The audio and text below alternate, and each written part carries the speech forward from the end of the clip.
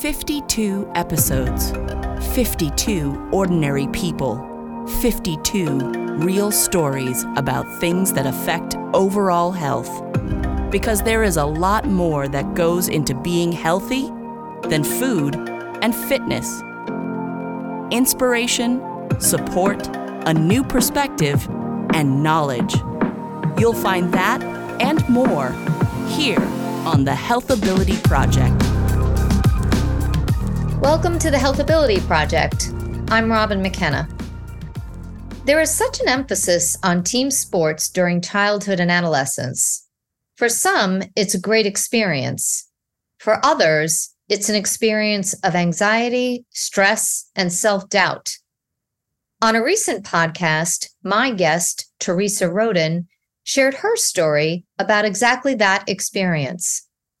How are kids supposed to navigate peer pressure and perceived social expectations about team sport participation, especially if that's not their thing? How can a child or young adult work their way through the team sports nightmare and find something that makes them happy, feel good, and confident? Here to share her story about how she endured the misery of team sports, but found athletic pursuits that made her happy and feel good is Dr. Cynthia Hay. Dr. Hay is a low-force chiropractor and fitness trainer in practice for 24 years. She released her own fitness book, Soft Health, a handbook for those who aren't motivated by killer workouts and strict diets, to share healthy eating and exercise tips that have helped her patients and herself throughout the years. Her recommendations are doable and fun and not overbearing. She explains how the Mediterranean diet is nourishing, delicious, and flexible, and illustrates how everyone can reap the amazing benefits of exercise, each in their own special way. Dr. Hay also reveals hacks for staying motivated and for staving off pain so we can keep moving. Thanks so much for joining me today, Cynthia. I am so glad to have you on my show. Thank you, Robin. It's my pleasure. I'm really happy to be here. And I think, what you say about everybody finding what works for them for themselves is so super important. Exactly. If it's the most wonderful workout in the world, but you don't enjoy it, are you going to stick with it? Nope. Doesn't matter how good it is on paper or how great the ads are. If you don't enjoy it, it's not going to last very long. Right. So it's so important to explore different kinds of exercise, taking different classes, trying different types of even videos, whatever, different ways you can explore doing different kinds of exercise and then see what feels like fun. Because that's what you're going to be naturally more consistent with. And the consistency is the most important thing about exercise, that you're doing something consistently. So tell us your story. Where did this begin? In grade school, high school, and what was your story? Yeah, well, in elementary school, I think was when I just began hating gym class because it was very focused on team sports, and team sports were not my thing. For some reason, I just didn't feel coordinated or good at it. I was also very shy. So I wasn't someone to take the field and get the ball. And I was just more shy and it didn't feel comfortable for me. When we picked teams, that was always a dreaded thing because I tended to be picked last. And then, as you mentioned, it's anxiety provoking, going through that again and again, and it destroys your confidence. You just feel like you're no good because people aren't picking you. Were you ever teased in school for being picked last or not being?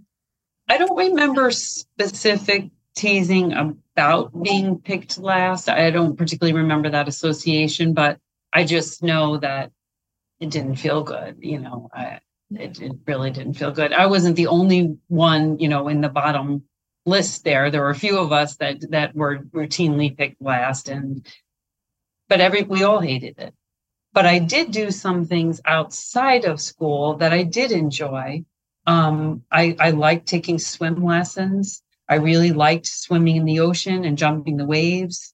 I took some dance classes and I really enjoyed those, and I could keep up in the dance classes. And I did baton twirling where I even won trophies. So it wasn't like I had no muscle tone and I had no coordination at all. I just liked things that weren't team sports, which you could call individual sports, more so where you're competing to get better and better yourself. And it's not a type of game where you're passing the ball and, coordinating plays with teammates and stuff like that. For whatever reason, I wasn't good at that, but I was good at these individual activities. And I think that's a distinction that's lost in gym classes. If kids were given the option, I think a lot more kids from the time they're young and then growing into adulthood would have found things that they enjoyed and would have a positive association with exercise instead of a negative one. Mm-hmm. But, I was just lucky that I found those activities when I was younger. And then that even expanded when I was in high school. My dad took me to a gym and showed me the weights and how to do the machines and how to do the free weights. And I loved it. It was something that took my mind off of my worries, off of my schoolwork and other stresses at school. And I would just think about the form with the weights, and I'd hear the music in the background. And I always left feeling so much better than when I went in. Mm-hmm. And that too was just such a wonderful discovery. And then I've stayed active with exercise my whole life. But I look back and I feel bad for kids who maybe had the terrible gym experience I did, Mm-hmm. and then didn't have the other outlets to learn about other ways that they could be physically active and have fun and enjoy it. And then for them, it could be a battle as they're an adult. So it seems that these pursuits that you found on your own, they were obviously, I don't know, maybe like a form of meditation because it took you to a different place and you were able to just focus on you. But even just the simple achievement that you began to lift weights, or that you became a better swimmer or a better dancer, that had to have contributed to your self-confidence and just made you feel empowered. I mean, I know empowered is more of an adult word. You're not really thinking that as a kid, but in retrospect, you can identify it that way. Absolutely. I totally agree with you. It was both. It was for my mind because it took me away from things, but I definitely saw progress with swim, with dance, with baton, and in the gym. And that progress was definitely confidence building. And everyone deserves that.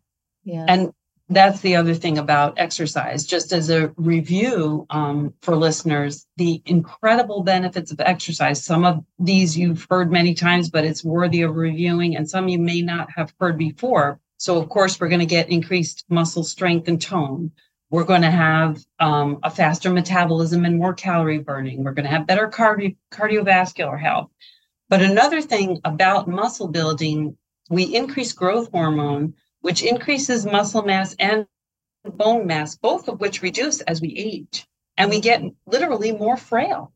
So we're protecting ourselves and giving ourselves more autonomy in our adulthood if we stay stronger and we keep that bone mass and muscle mass up. We have more autonomy and independence because we're not getting more and more frail. Mm-hmm. Also, when we exercise, we have more energy in the day and we sleep better at night.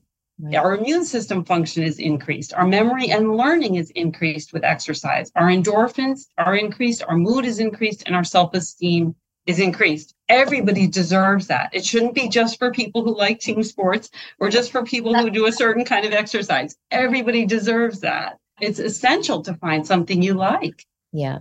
I think it's so important, and you've certainly just emphasized it. We focus so much on just working out for the sake of working out and, seeing the end result of the six-pack or the really muscular guy or really toned woman. But what we really have all failed to do is focus on the benefits of exercise broadly, in that, Yes. like you said, enhanced mood, enhanced self-confidence.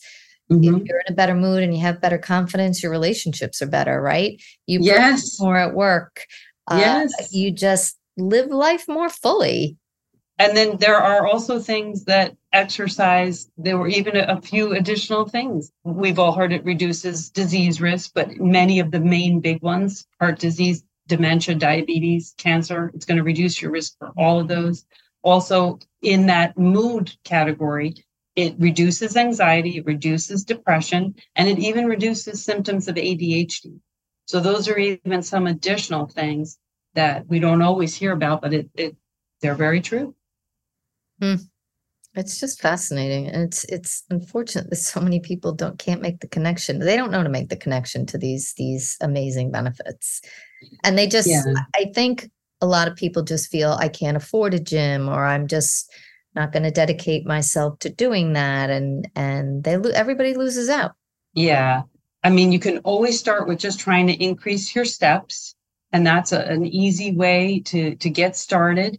And just being creative, trying to take the long way to go somewhere rather than the shorter way if you're walking, trying to park farther away, opting for the stairs whenever you can, and just kind of replace in your mind the words, I'm tired at home, and be like, it's a step opportunity. So who's going to let out the dog?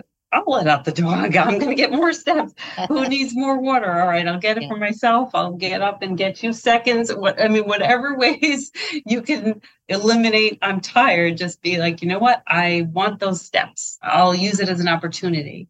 And chores, you're getting more steps in when you're doing chores. So they're not as much of a burden as they are an opportunity. So it's about how you look at it, and increasing your steps is a great way to get started. And you still can explore, various other classes and things. It's definitely a combination of mindset change and behavioral change, right? And both are, slow and steady wins the race. Nothing is going to happen overnight. And, like you said earlier, it's just, I'll walk the dog and you tack on a few extra steps a day. And over the course of time, it just gets to be more and more.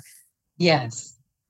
When you were in school, how was it that you found swimming? Did someone make that suggestion, or did you just pursue that on your own? And I'm curious to know, you said there were others that you were in school with that also really just could not endure the gym classes and team sports things. Did you kind of band together? And I don't know, was there some kind of a support network in that? The fact that you all hated it? In elementary school, your classes change. You have a different class. So I think each year there might have been a different person I commiserated with, but I don't have a strong memory of like a group of us. So I think that kind of changed year to year, depending on who was in my class. Mm-hmm. I luckily did have some friends to endure it with, but it still didn't make up for how miserable it was. It was still miserable. Mm-hmm. As far as swim class, that came because my parents, they just, for safety, they wanted me to learn to swim. Oh, wow. And then my grandparents lived on the beach. So then we would be in the ocean, and jumping the waves it's good exercise that requires some strength and endurance. Yes. I can remember that as a kid myself. Yeah. And just even when you go to the beach and watching little kids now in the water, it's fun to watch them. But, as an adult, you're also worried that the undertow might take them or. Right. It does take some strength and endurance. It definitely does. Where did you get the idea for the book? What inspired you to write this book? It was a few things. That experience as a kid was definitely part of it. Just feeling like exercise does not have to be torture. It can be really fun. And I've learned that there is a high school, there probably are a few, but the one that I heard about when I was researching for the book in Illinois, there is a high school that does give students a choice on the activity they could do. And I always wished I had that. But in that school, the kids get better grades and they do better in gym class too. They rate them on their ability to improve. And that school is a great role model. It's called Naperville Central High School in Illinois. From the negativity when I was in school, and then also even in certain work environments, I would hear conversations where the attitude was, if you haven't had this backbreaking type of workout, it didn't count. And that would be kind of like the prevailing culture. And I just didn't understand why it had to be all or nothing. Either you're killing yourself in the workout or it didn't count. And I just didn't agree with that at all. And sometimes that's the culture of workouts in that type of environment. And I wanted to have something to counterbalance that, to say, look, if you like that, that's great. And if you don't, there are so many other ways that you can exercise and gain all of the benefits that I mentioned earlier. And you don't have to have this backbreaking workout. Do that if that makes you feel inspired. But if it doesn't, you've got so many other options and you can still have all of the benefits that exercise has for you, and you deserve it. And that was a huge inspiration. And then also in the book, I mentioned certain resistance exercises that people can do at home, because sometimes people want to do resistance, but they don't want to go to a gym. And there are things you can do at home. And I wanted to put that down for people. I've also done a lot of reading about how to stay motivated, motivational science. And I wanted to include that in there so people had some tools to stay motivated. I also have read a lot of positive psychology. So I wanted to have, in a condensed form, some of the various books that I've read on keeping a positive mindset and ways to counteract things that get in our way. So I just wanted to condense all that and put that together for people, things that have helped me in that way. And then also, being a chiropractor for 24 years, I've learned different ways to do some at-home relief with certain stretches, icing procedures, some postural exercises. So those tools I've been saying to people for years, but I just thought it would be nice to put that all in one place. So this way people could learn about, and then the Mediterranean diet, as well, as was mentioned in the intro, that I find is a way to eat that isn't overly strict. There's flexibility within it. It has a framework, but then there's choices within that framework. It's not super restrictive. And it's been around for hundreds of years. And in most of the studies, it's either the same or better than other diet programs. And it stood the test of time. So I just love it. I love the Mediterranean diet. So I had to put that in there. All of those things, I just felt it would be good to put it in one resource book for people. Well, it sounds like a great book. And again, I love the fact that you're emphasizing people incorporating exercise and the Mediterranean diet in particular into their lives. And it's about including these things more so than it is about the specifics of, X amount of calories per meal, or, X amount of reps, or, different types. It's to be sure to include it, and to be sure to, we should enjoy eating. And I think, honestly, the Mediterranean diet really does allow people to do that. Yes. Without too much restriction, as you say. Yeah. And that's what we need to focus on, is clearly, obviously, everything in moderation, but, enjoy it and just don't pressure yourself so much. Yes, I agree. And I think, social media is to blame for all of that. But thank you so much, Cynthia. This has been a really, really, really great conversation. And if I might share for our listeners, Soft Health is available on Amazon in paperback or as an ebook, as well as Cynthia has written a sci-fi book called Stanlin and Sylvia, which is an intergalactic adventure. And she welcomes everyone to connect with her. She also feels a special calling to care for Long Island nurses who give so much of themselves to others. You can reach Cynthia at cynthiahay@yahoo.com, or you can visit her website, www.cynthiahaydcpc.com, and this information will be in the show notes as well. But thank you again, Cynthia. This is great. And I think it's such an important message to get out to people, that do what's good for you. And yes, you might have to endure the team sports emphasis while you're in school, but there are ways that you can feed yourself even as a young person. Be happy with those pursuits. Thank you so much, Robin. I really appreciate being a guest on your show, and I love what you're doing to help other people's health with this program. Thank you so much. Thank you. Okay, listeners, if you liked today's episode, please tell your friends about us, post on social media. And if you have any questions, comments, or suggestions, you can reach me at thehealthabilityproject@gmail.com. Thanks for tuning in. We will see you next week. Thanks for joining us today at the Healthability Project. We'd love to hear from you, so please email us your questions, comments, or suggestions, including future guests, to thehealthabilityproject@gmail.com. And please like us, subscribe, and share us with your friends.